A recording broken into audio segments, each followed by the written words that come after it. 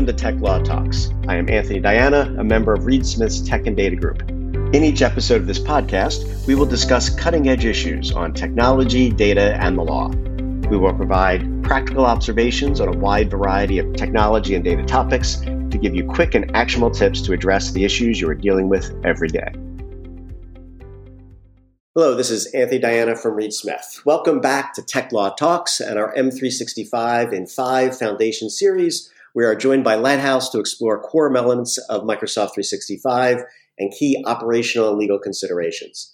In this episode, we will be discussing Teams channels. And with me today are Therese Capraro from Reed Smith and John Holliday from Lighthouse. So to get started, let's talk about Teams channels. So John, could you just give us a sense of what is a Teams channel? People are talking about it. I think a lot of people don't understand what exactly a Teams channel is and how it works in Microsoft 365. Oh, sure. It's really just analogous to, you have a team, but they're working on different things at different times. And there really does need to be another level underneath the overall team just to focus in on the resources and files that you'll need to perform whatever function you're performing. So a good example of that is you have several projects that the team is focused on. So a channel is something that you can easily open up, and then selected team members can then participate with that project, share files, share chats. And so it's a very convenient mechanism for managing the group and managing your teams and the projects within them. And I think, obviously this is the big collaboration tool for M365, and I think Microsoft uses it as a game changer from a productivity standpoint. Therese, could you just explain a little bit in terms of how people can use Teams channels just from a business perspective? Sure. So when you set up a Teams channel, what's interesting, it gives you a number of different functionalities, right? So first you can have communication. So there's Teams posts where you can chat with one another about the things in relation to the channel. There's a wiki that's set up that has information where you can share information within the wiki and communicate. There's a SharePoint site where you can store documents. And the interesting thing about the SharePoint site is everyone in the Teams channel can access any of the documents within that SharePoint site at any time, right? So there's lots of different aspects of a Teams channel that will be accessible to all of the members. So you can communicate in real time, edit documents in real time, have access to all of the information about that falls within the channel at the same time so people can work together. And John, I know Microsoft, as part of this collaboration tool, these Teams channels are supposed to be sort of a gateway to sort of other applications. Could you explain how that works? Sure. So just taking the analogy of a project forward a little bit, so for a given project, there are different tools that you're going to need in order to manage the project.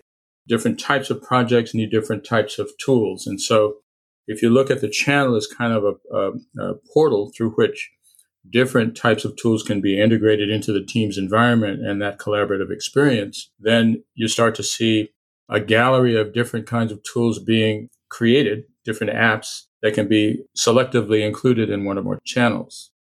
It does introduce the requirement that just like any other environment where you're using third-party tools, you've really got to do the due diligence to make sure that that is an application that has been properly vetted and that the risk is really understood before you allow it to be installed. But once it's installed, it then adds a great deal of productivity to each of the individual channels that are defined within a given team.